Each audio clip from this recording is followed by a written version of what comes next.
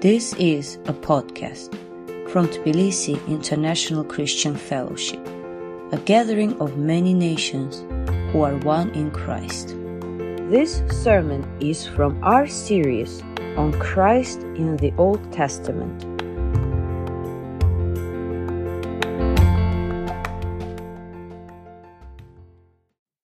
Our reading today is taken from the book of Hosea, chapter 1. The word of the Lord that came to Hosea, son of Beeri, during the reigns of Uzziah, Jotham, Ahaz and Hezekiah, kings of Judah, and during the reign of Jeroboam, son of Jehoash, king of Israel. When the Lord began to speak through Hosea, the Lord said to him, "Go, marry a promiscuous woman, and have children with her, for like an adulterous wife, this land is guilty of unfaithfulness to the Lord." So he married Gomer, daughter of Diblaim, and she conceived and bore him a son. Then the Lord said to Hosea, "Call him Jezreel, because I will soon punish the house of Jehu for the massacre at Jezreel, and I will put an end to the kingdom of Israel. In that day I will break Israel's bow in the valley of Jezreel." Gomer conceived again and gave birth to a daughter. Then the Lord said to Hosea, "Call her Lo-ruhamah, which means not loved, for I will no longer show love to Israel, that I should at all forgive them. Yet I will show love to Judah, and I will save them, not by bow, sword, or battle, or by horses and horsemen, but I, the Lord their God, will save them." After she had weaned Lo-ruhamah, Gomer had another son. Then the Lord said, "Call him Lo-ammi, which means not my people, for you are not my people, and I am not your God. Yet the Israelites will be like the sand on the seashore, which cannot be measured or counted. In the place where it was said to them, 'You are not my people,' they will be called children of the living God. The people of Judah and the people of Israel will come together. They will appoint one leader and will come up out of the land. For great will be the day of Jezreel." This is the word of the Lord. Good, Father. Open our hearts and minds so that we can understand the fullness of your word. Fill us with the light of the Holy Spirit and bless the servant you have chosen to share the word proclaimed today. In the name of Christ, the word revealed, we pray. Amen. If you're new with us today, I wish you a very warm welcome to TMA, woman you can imagine. She's not here today, so I can speak freely. I can unburden myself. We started the day off with a fight. We just woke up and went straight into it. After 16 and a half years, we're efficient. We don't waste time anymore. We fight horizontally. And bitter words were exchanged. There are some running sores in our relationship that go back a long way that were reopened again. And I got up to go have a shower, and I closed the door very firmly. And I went and had a shower. And when I came downstairs, Michelle was waiting on the couch. She said, "Can we just talk through this?" So we took an hour. We worked through our issues. We embraced. And then she stood up and said, "I'll let you go now so you can finish your sermon prep. What are you preaching on, by the way, today?" And a small smirk escaped my lips, and I said, "I'm preaching on Hosea and the terrible woman that God made him marry." And I'd have a lot more relish in this message if she was here over there, that I could turn and gloat. Because, any marriage, any relationship where we open our hearts to each other and expose ourselves to each other is going to be painful and it's going to be difficult. And I don't want to create the impression that my marriage or any marriage here is an unrelieved hellscape of conflict and difficulty and anguish. It's not. I love being married to Michelle. I'm grateful for my relationship with her. But as C.S. Lewis once wrote, if you don't want to be hurt, never open your heart to anything, not even an animal. And as we go on in being a husband or a wife or a mother or a father, we find that in the midst of the joys, it's also complicated. And we find it's also an experience of pain and difficulty and suffering. And in a way, in both those experiences, we're entering more deeply into the heart of God and learning about him and also learning about ourselves. And we certainly find that in this strange book of Hosea. We've been working our way through this series called Christ in the Old Testament, one message on each of these 39 books, and we're in the final stretch. We're beginning these last 12 minor prophets. And they're called minor not because they're less important than the others, but because they're shorter books. And some of these books contain some of the most memorable quotations and stories in the Old Testament. Others, like Obadiah or Nahum, are pretty obscure, and most of us would be hard-pressed if I asked you what those books were about. We're going to get into those. These are 12 prophets that are speaking, both in the southern kingdom of Judah, the northern kingdom of Israel, between the 8th and the 5th centuries before Christ. They're speaking the word of the Lord in their situation. And Hosea, the first of these prophets among the 12 in Scripture, he is from the northern kingdom, and he's speaking 200 years after these two kingdoms have gone their separate ways, and he's speaking prophetically in a declining kingdom. It's been circling the drain for a long time, and Hosea has this long ministry of 25 years that end just before the Assyrians conquer and destroy the northern kingdom in the year 722.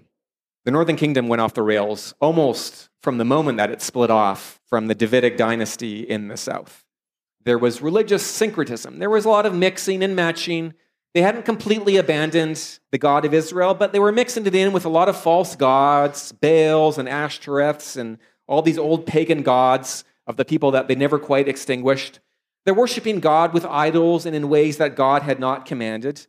And all throughout, they're cloaking political corruption and oppression of the poor and recurring violence in all these pious phrases. But underneath is a rotten, decaying society that is about to collapse completely. No fun time to be a true follower of the Lord. You're a tiny minority, and everything is going down the tubes. And someone like Hosea might have wished they could have gone off into a cave or emigrated to a more friendly country, but that's not an option that God gives this prophet.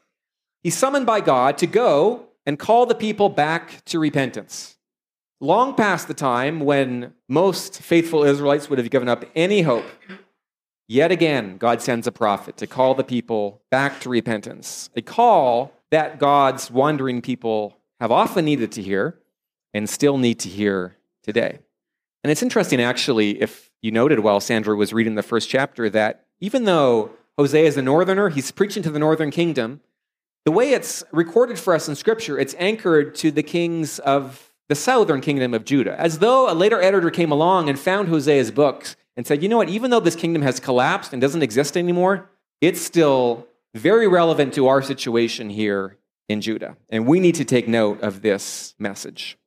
Hosea might have had the hardest calling of any of the Old Testament prophets because God summons him and he says, Hosea, go and marry a promiscuous woman and have children with her, because like an adulterous wife, this whole land is guilty of unfaithfulness to the Lord. Hosea is called not just to speak, not just to go to his writing cabin and draft some documents. He's called to enact and embody God's suffering love for his adulterous people. It's not like a one-time performance art piece like some of these other prophets got to do, not just for a few months lying on his side or something. That would have been easy. Hosea is called to decades, to a whole lifetime in living in this painful relationship, a cross that he's going to bear to his dying day. And you can see why no one in Scripture ever volunteers to be a prophet. Not a true prophet anyways, right? God always has to show up and command them and drag them almost unwilling into this calling. Because speaking for God usually involves a lot of suffering. It's not a pleasant calling. And this woman, Gomer, that Hosea marries, repeatedly betrays him. Again and again, she breaks his heart. Again and again, she shames him in front of the whole community. Because actually, this marriage is open to public view, subject to the gossip of the neighbors. Everyone's whispering and talking about this couple, and that's actually the whole point, the public nature of this. Because God's people who have grown calloused to his word, the whole heart is like a thick foot. They're impervious to God's command for repentance. But perhaps they might find their conscience pricked by this strange story that's being lived out right in their own neighborhood. And all this pain that Hosea is living through is him being drawn into a sort of emotional solidarity with God. He's getting to experience a taste of God's own tempestuous relationship with his people. And I think Hosea must have wondered, like, really, God, is this the most effective way to use me? Wouldn't I be a much more fruitful prophet and have a more successful ministry and draw more people to you if I had a loving, supportive wife that wasn't constantly cheating on me? That's how we assume God would work most effectively in our lives. But you know what? Maybe sometimes our struggle to obey God under difficult conditions we think hamper our calling, whether it's chronic illness or an anxiety disorder or a rebellious child or a spouse who no longer wants to follow Jesus, maybe our struggle in that difficult situation actually ends up speaking to more people than what we would define as a successful, flourishing ministry. God had married himself to Israel. He'd bound himself to the 12 tribes through this covenant that he had made with Israel on Mount Sinai. God had rescued Israel from slavery to Pharaoh with a mighty hand and an outstretched arm, all these awesome signs and wonders of deliverance and redemption. And he brought her through the wilderness to the foot of this mountain. And on the basis of God's salvation, he claims Israel for himself. I am the Lord your God from the land of Egypt, God says in Hosea chapter 13. You know no God besides me, and beside me there is no Savior. And there in the desert, the 12 tribes were encamped in tents around the base of this flaming mountain, and there God had bound himself to Israel forever. I am your God. You are my people. And the people had responded and said, yes, you are our God. We will be your people forever. And their God in Israel had made a kind of marriage covenant, vowing fidelity to each other forever. And then God had passed before Moses, and he revealed himself, the Lord, merciful and gracious, long-suffering and abounding in goodness and truth, keeping mercy for thousands, forgiving iniquity, transgression, and sin, but by no means clearing the guilty. Because God's faithful, steadfast, persevering love is also a jealous love. God declares himself to be a jealous God. He expects his steadfast love for Israel to be returned by their wholehearted allegiance and loyalty to him. And God's jealousy is not an unhealthy, deranged, paranoid obsession. It's part of a healthy relationship. Anyone who truly loves another person longs for and expects their wholehearted commitment. Because for God, the covenant he made with Israel was never a mere pact. It wasn't just a business contract. This is a bond of love where God fully commits himself to Israel without reservation. And this covenant was meant to be an exclusive relationship. This is not a polyamorous or an open marriage where either spouse is free to go and date other people. Forsaking all others, I will cling to you only. And when on March 9th, 2007, I stood before Michelle in front of God and all these witnesses, and I said yes to her, by saying that, I was also saying no to every other woman in this world to make an exclusive marriage covenant with my wife. And that's what God did with Israel. And his intent was not to control and dominate and suffocate her. He wanted to bless her. He wanted to bring her into a land flowing with milk and honey where they would dwell safely and securely and happily, provided they remained loyal to God. And if Israel would be a faithful wife, she would be a fruitful vine. That was the vision. That was the promise. That was the offer that God held out to Israel. But of course, as we read these sorry, wearying pages of the Old Testament, we know the reality is actually quite different. Because even while God is binding himself to Israel on Mount Sinai, at that very moment, the people are melting down their jewelry to make a golden calf, bowing down and worshiping this God that they believe has now rescued them from Egypt. They go moaning and complaining through the wilderness. At the very brink of the Jordan River, on the edge of the promised land, they fail to trust that God will bring them in. And even once they're settled in Canaan 40 years later, their hearts grow complacent, and they wander off almost immediately to worship foreign gods, the Baals and the Ashtoreths. And by Hosea's day, the whole society is completely syncretistic. Sure, there's a small part of them that is worshiping God and going to the temple and doing their thing, but they're spreading their bets around. They're taking out insurance. They want to make sure they have all their bases covered. So yes, they're worshiping Yahweh, but they're also bowing down and making sacrifices and offerings to all these different gods. Gods that will keep them safe from their enemies. Gods that will help their crops do well. Gods that will bring good weather. Gods that will help their wife or their goat conceive. All these different things to cover the bases. And this syncretism goes from the king at the top all the way down to the peasant farmer at the bottom of society, and it's just the way everyone assumes that life works. So Hosea marries Gomer, this promiscuous woman, and she bears him 3 children. And the names these children are given are assigned by God. The first one is named Jezreel, which doesn't sound so bad, but then they get kind of weird. The second is a daughter, and she's given the name Lo Ruhamah, which means not loved. And then the youngest, a boy, is given the name Lo Ami, which means not my people. Not easy names for a child to have. When my sisters were in elementary school, Burnaby Christian School, back in the 1980s, there was a kid in their class whose name was Rob. That's what they thought was his name.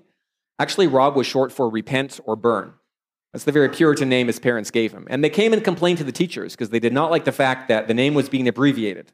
They wanted him to have this very angry, somewhat threatening name. And these poor children of Hosea had similar names. And they were kind of a sandwich board that they were always wearing that were calling everyone's attention to God's judgment against Israel.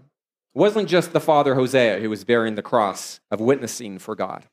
But even in giving these names in the very first chapter, God, even in the midst of judgment, even in the midst of accusing Israel of unfaithfulness, he can't help himself from declaring that he's never going to give up on Israel. Call your daughter Lo Ruhamah, which means not loved, for I will no longer show love to Israel, that I should at all forgive them. Sounds very dark. Sounds very final. Yet I will show love to Judah, and I will save them, not by bow, sword, or battle, or by horses and horsemen, but I, the Lord their God, shall save them. Call your son Lo Ami, which means not my people, for you are not my people, and I'm not your God. Sounds like the marriage is over and final. And yet, in the very next verse, God goes on to say, yet the Israelites will be like the sand on the seashore, which cannot be measured or counted.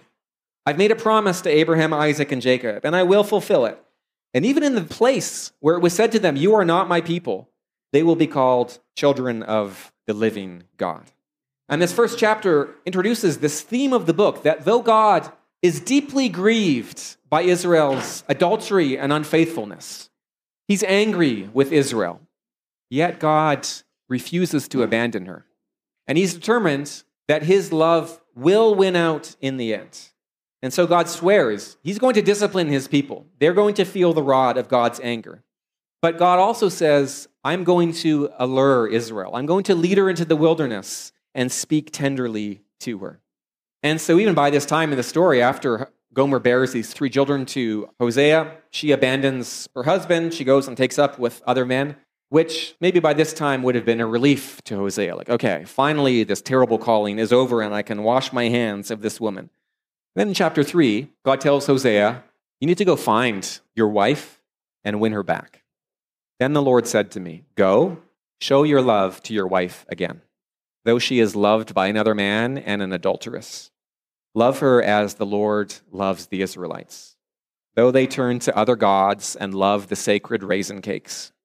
So Hosea writes, I bought her for 15 shekels of silver and about a homer and a lethek of barley. And then I told her, you are to live with me many days. You must not be a prostitute or be intimate with any man, and I will behave the same towards you. Despite Gomer's promiscuity, despite her betrayal, despite the ways that she's deeply, deeply hurt her husband and broken her marriage vows, Hosea is told, you need to hunt her down, you need to pay her debts, you need to forgive her, and you need to renew your vows towards this woman, despite by this time having no illusions about her character. And you can imagine the gossip this development would have caused in their little street, but it's a public demonstration that God is never going to cast off his people. God would be well within his rights to divorce Israel. She has horribly broken the marriage covenant again and again, and well deserves to be cast off. But God has determined, no matter what, I am going to come after my people and restore them. And in the rest of the book, God shows again and again that he is both tough and compassionate. He is just, but he is also merciful. And these pages, yes, they're filled with accusations. They're filled with warnings. Hear the word of the Lord, O people of Israel, for the Lord has a controversy with the people of the land. There is no truth or love. There is no knowledge of God in the land. It's interesting that in Hosea in particular, this theme of the people not really knowing God comes up again and again. Just as the betrayed husband might have wondered, was there ever any real intimacy in our relationship? Did my wife ever really know me? Did she ever really perceive me? God has the same accusation against Israel. Yes, you might be saying the right things in your liturgy. You might be doing the worship songs and making the offerings, but your hearts are far from me. And God, through Isaiah, warns that these false gods they've trusted are going to betray them. And their political ally, Assyria, that they've sheltered under for their safety, is going to end up turning on them and destroying them. Because you know what? Whatever you trust in, besides God, inevitably will disappoint you. It's inevitably going to snap under you and pierce you. Hosea's ministry is going to end just a few years before the Assyrians conquer and destroy the northern kingdom. Just a few years before these 10 tribes utterly vanish from the pages of history. There's a terrible judgment coming. They sow the wind, they will reap the whirlwind, as Hosea famously writes. And there's a terrible day of calamity that's going to happen soon after Hosea dies, when they will say to the mountains, "Fall upon us," and to the hills, "Cover us." Horrible, horrible, dark days are coming. But you know what? In Scripture and in Hosea, God's threats of judgment are never absolute. They are always conditional. And God is not sending his prophets to gloat over his wandering people, to announce that they're headed towards an irreversible fate and there's no way they can get off the conveyor belt of damnation. God sends the prophets again and again, long past what we would think is the point of hope, to plead with them, to argue with them, to provoke them, to repent, to cry out for mercy and return to their covenant God, because God desires the death of no man. Throughout this book, of course, it's this picture of the betrayed, pursuing husband that predominates. But in chapter 11, the image shifts a little bit. And God changes the metaphor from a betrayed husband to a betrayed father. When Israel was a child, I loved him, and out of Egypt I called my son. But the more they were called, the more they went away from me. They sacrificed to the Baals, they burnt incense to images. It was I who taught Ephraim how to walk, taking them by the arms. But they did not realize it was I who healed them. I led them with cords of human kindness, with ties of love. To them I was like one who lifts a little child to the cheek, and I bent down to feed them. God is the good, good Father that we were just singing about, who has done everything to care for his children, to provide for them, to express love towards them. But God's people feel God's parental kindness as a kind of suffocating restriction on their freedom. And they chafe to go on their own way without him breathing down their necks. And they deserve judgment. They deserve discipline. They deserve punishment. But then God goes on to muse within himself. How can I give you up, O Ephraim? How can I hand you over, Israel? And so in the last chapters, God promises that he will heal his people's wandering. I will heal their waywardness. I will love them freely. You know, if God's love only forgave, then he would just be enabling people's sin. Just like Hosea taking Gomer back again and again might have just enabled and confirmed her promiscuity. God's love doesn't just forgive, God's love transforms. God's love changes us from within. And it's God's transforming love that makes it so that sin and death will not have the last word. I will deliver this people from the power of the grave. I will redeem them from death, God declares in chapter 13. Going on to demand, where, O death, are your plagues? Where, O grave, is your destruction? And God promises, my grace is going to make Israel like a lush tree that offers fruit to the nations. And that's how the book ends. Except for this concluding coda, this little paragraph that seems to have been written not by Hosea, but by a later editor summing up the book for generations far removed from Hosea's. Here's what he writes. Who is wise? Let them realize these things. Who is discerning? Let them understand. The ways of the Lord are right. The righteous walk in them, but the rebellious stumble in them. You know, of course, the story of Hosea and Gomer is not just a story about some people from the early Iron Age living in the Middle East. Gomer is a story of all of us, because we are the promiscuous, unfaithful, adulterous, wandering ones.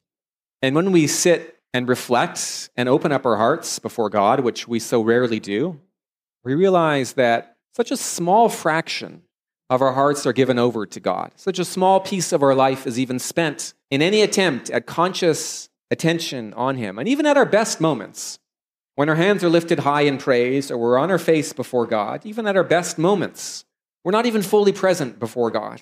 And our hearts are prone to wander. We all have wandering eyes, looking for love in all the wrong places. Of course, giving a certain percentage of our time towards God to cover, the religious, spiritual part of our lives, but spreading our bets around, seeking security, provision in every place but God. And I wonder who this afternoon would dare to boldly march up to the communion table and say, I have loved the Lord my God with all my heart, all my soul, and all my strength. We've all fallen short, and not fallen short just a few centimeters from the very top. We have fallen way, way, way short. We're nowhere close.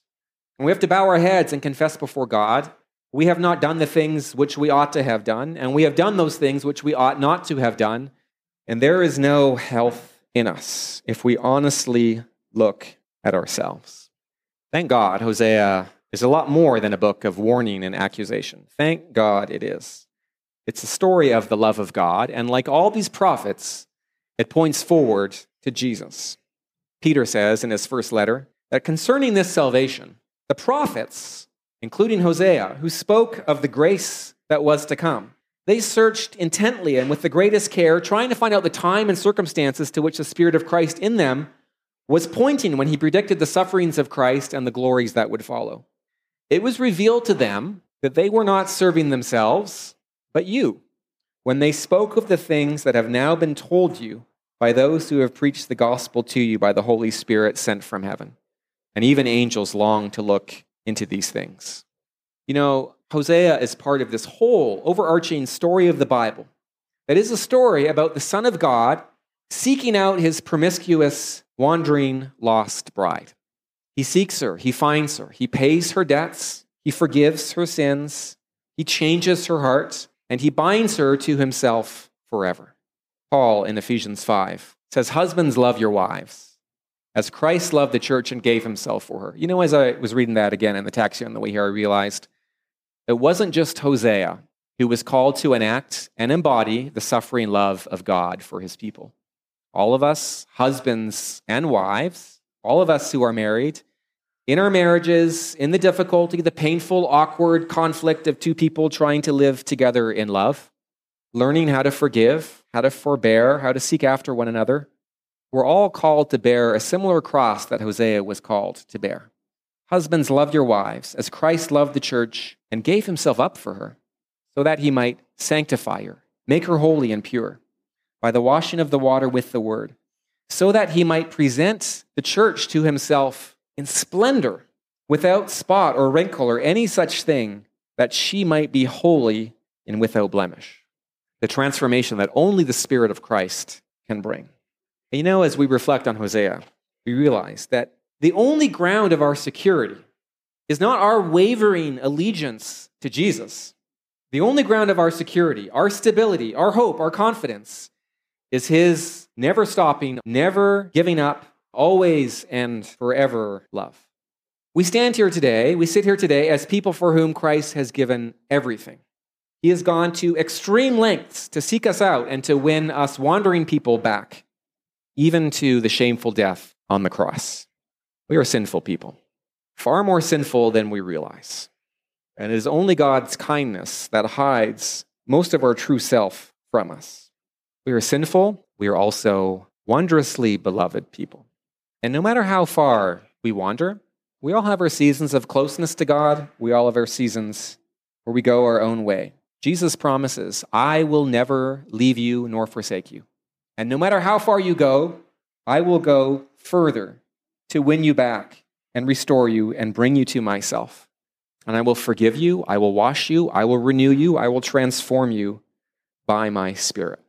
And the final image of the Bible, of course, is the wedding feast of the Lamb, when the wandering, promiscuous, filthy bride of Christ is clothed in radiant garments of white, washed clean in the blood of the Lamb, healed and whole at last, looking into the eyes, not of rebuke, not of condemnation, not of disgust, but into the eyes of perfect love. Shall we bow our heads before the grace of our God? Heavenly Father, we confess before you that we are sinful people, and our hearts have wandered. Even while sitting here, our hearts have wandered. And, O Lord, we cry out for your forgiveness, for your acceptance, for your healing. And we fix our eyes today, O Lord, as we prepare to celebrate communion together, we fix our eyes on your sacrifice of love for us. Lord, we want to know your love. We want to be your perfect, beautiful bride, radiant and spotless.